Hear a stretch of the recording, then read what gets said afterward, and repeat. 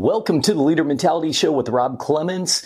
As we like to do, I have a great leader on the show today that we actually met at CCMF just a couple weeks back. And this guy is the real deal. He's a guy that we know from the Alabama Theater, that we know from Carolina AM and WFXB. And you might know him from a number of other places, even dating back to when he won Star Search back in 94, 95. But I'm talking about none other than Greg Rowles.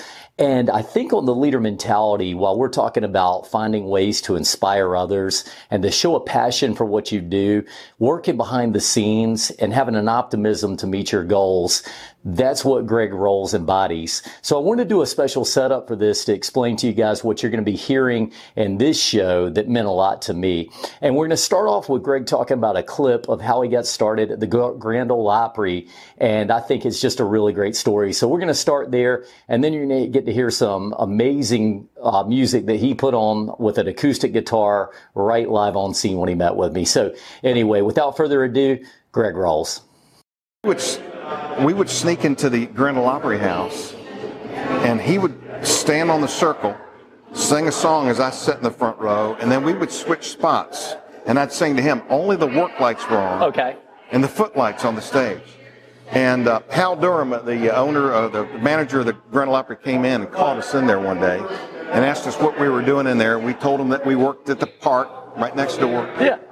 And he said, and I thought this was our last day at Opryland. I thought we were getting fired. Yeah, right. He said, I want y'all to do me a favor. And we said, what? He said, I want you to put your suit and ties on. Saturday night, you're our special guest here at the Grand Ole Opry. So John and I walked backstage, and Hal walks us right into Roy Acuff's dressing room, who then was the king of country music before George Strait. Right on. And then in comes Bill Monroe, in comes Ricky Skaggs, in comes Connie Smith, all the stars of the Grand Ole Opry to come in and welcome us. Wow. To say hello. So we were immersed into the country music. I mean, all these icons around us. Man. And so John was one of those ones that we became friends with early on, and we had a band called Texas C. Okay. Richie McDonald, Dean Sams, John Rich, Michael Tucker, myself, and Michael Britt, who's a guitar player. We formed a band to make money at night while we weren't performing in the park during the day. Okay. That band ended up going 2 years later and now they're known as Lone Star. So if you know Lone Star, then you know that group. So those are all my old friends. Wow. And I ended up going on Star Search with Ed McMahon, won that. So that's when we kind of parted ways. Do you still talk to those guys? Oh yeah, sometimes? Dean all the time. Cool. Yeah, those guys are road warriors and still going. Of course, John's done so well. Yeah. He owns half of Nashville now, so he's done really well. Man, and I tell you what, by the way, you're giving me so much great content that I want to hear the whole story, but I feel like there's a lot of mini stories within the story, like Star Search. Mm-hmm. You talk about being nervous. Yeah. Can you remember back that time and what that was like? That was like nausea, like Hurl. Because that was the first time I had ever been on national television. Yeah. They taped all the shows at now what's called Hollywood Studios in Orlando. It was MGM. Right. But Brandy and I went down there for one. We were on for one. We knew we had one shot. Sure. So 1 week turned into 9 weeks, and I won the entire thing in 1994, 95. So then we started going around the country with Ed McMahon and his wife, promoting Star Search. Okay. So I'd go on local television shows and bring a guitar and sing a song, tell a story. But they were like mom and pop on the set. They were incredibly, they were great encouragers like yourself. Yeah. They were wonderful. But man, what a great experience that was. Man, I got to tell you, so at what one of these points, was there one where you just said, I made it? Not, it maybe made it, not in a cocky way, but like, I'm doing this. This is my dream and it's happening. So, yeah.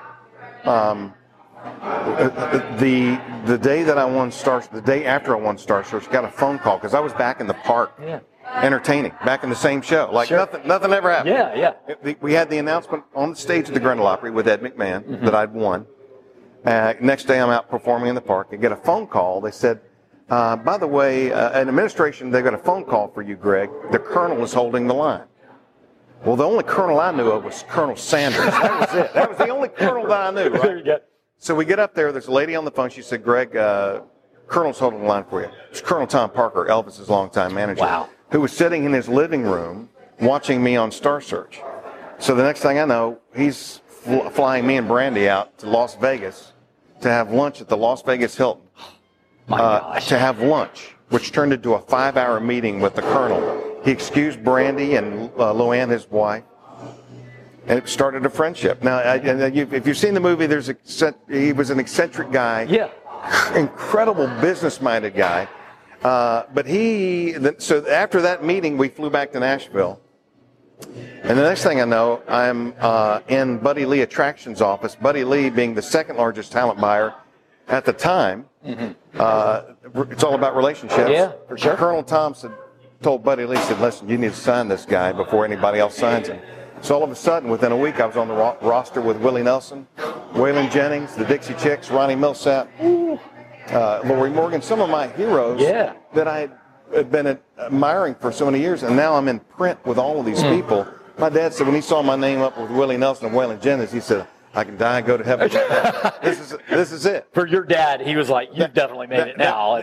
So when that started happening, they started booking dates that were $7,500. Wow. So they're booking me to play $7,500, and I told Brandon, we're going to be rich. Yeah, right. This is it. So this ties into your question. Yeah.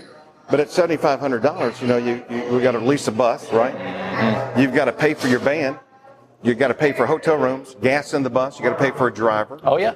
You got to pay for business manager, publicist, all these things. At $7,500, you come home with $400. Oh God, yeah. So if you didn't have shrink wrap tapes, Brandy would sit there with a hairdryer, shrink wrapping tapes. If you didn't sell some of those tapes at a gig or sell a few T-shirts, you were broke. You really are doing it for the love of it at that point, right? What, I got you. You think and listen, these artists that are playing, I admire all these artists that are out here playing.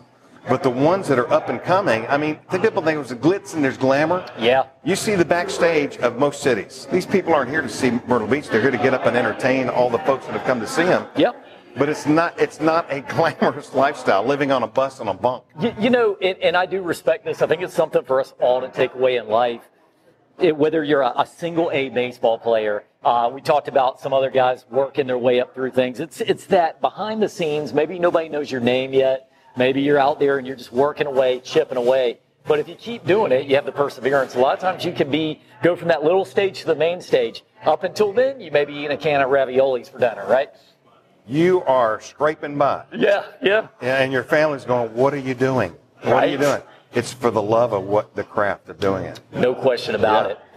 So, Greg, and thank you for that backstory, because I didn't know a lot of that stuff you just told us, but what's next for Greg Rowles? I mean, I've seen some of the stuff you've been doing. It's amazing. But what's your next 5 years look like? Well, I think that I think as long as we're here on this earth, we're supposed to be growing, aspiring. Yeah. I don't think we should be sitting still. There's something that we can always do. So Brandy and I have had a dream. Actually, she asked me what my dream was a few years ago. And I said, if there's one thing left you want to do, and I said, I'd like to open a theater. Yeah.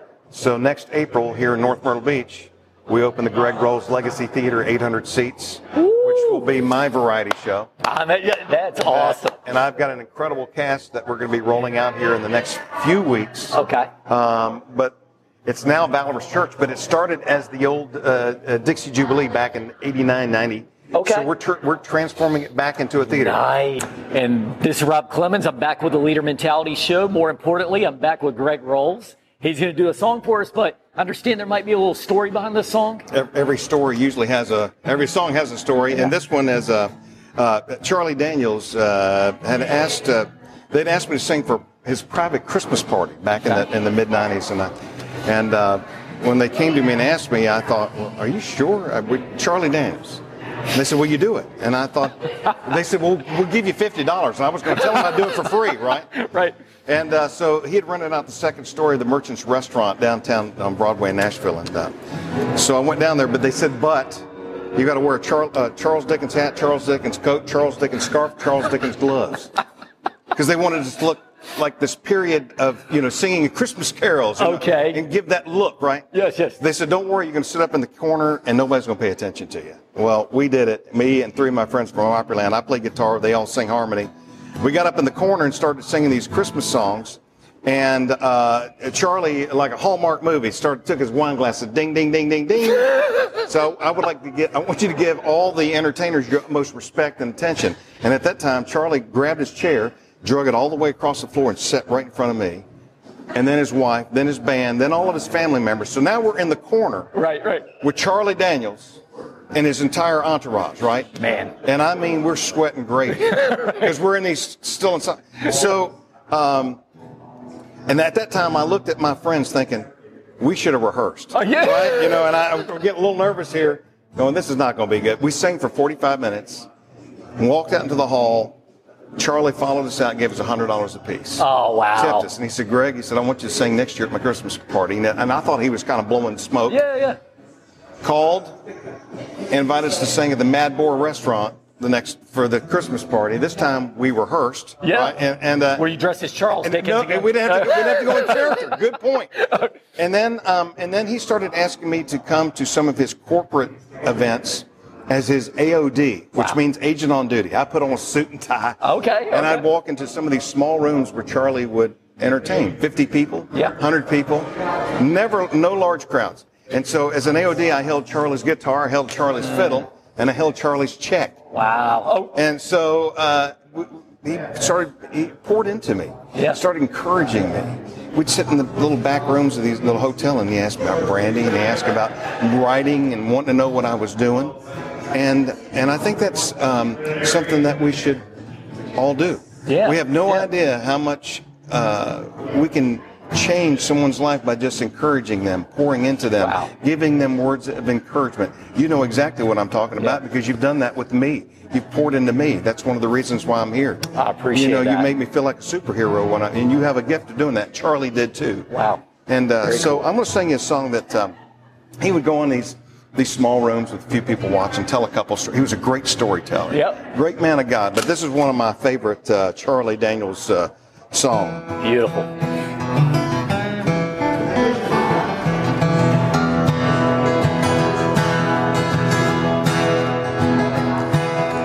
People say I'm no good, crazy as a loon. I get up in the morning, I get down in the afternoon.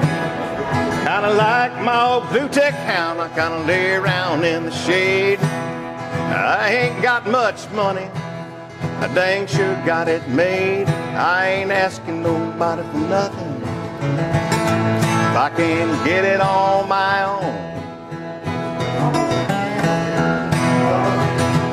You don't like the way I'm living, you just leave this long-haired country boy alone.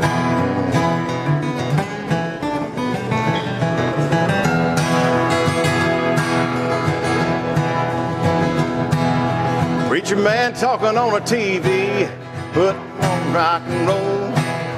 Wants me to send a donation, cause he's worried about my soul. Jesus walked on the water, I know that it's true. Sometimes I think that preacher needs to do a little walking too.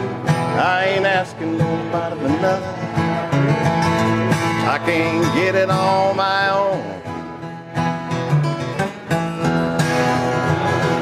You don't like the way I'm living, you just leave this long-haired country boy alone.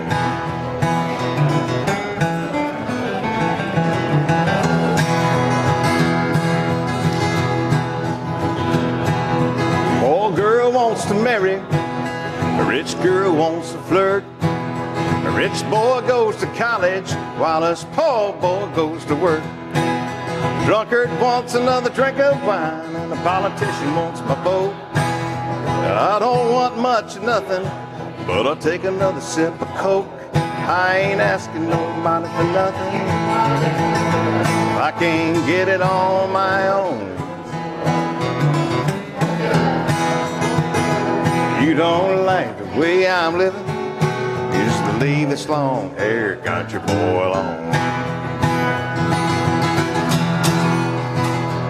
You don't like the way I'm living, you just leave this long-haired country boy alone.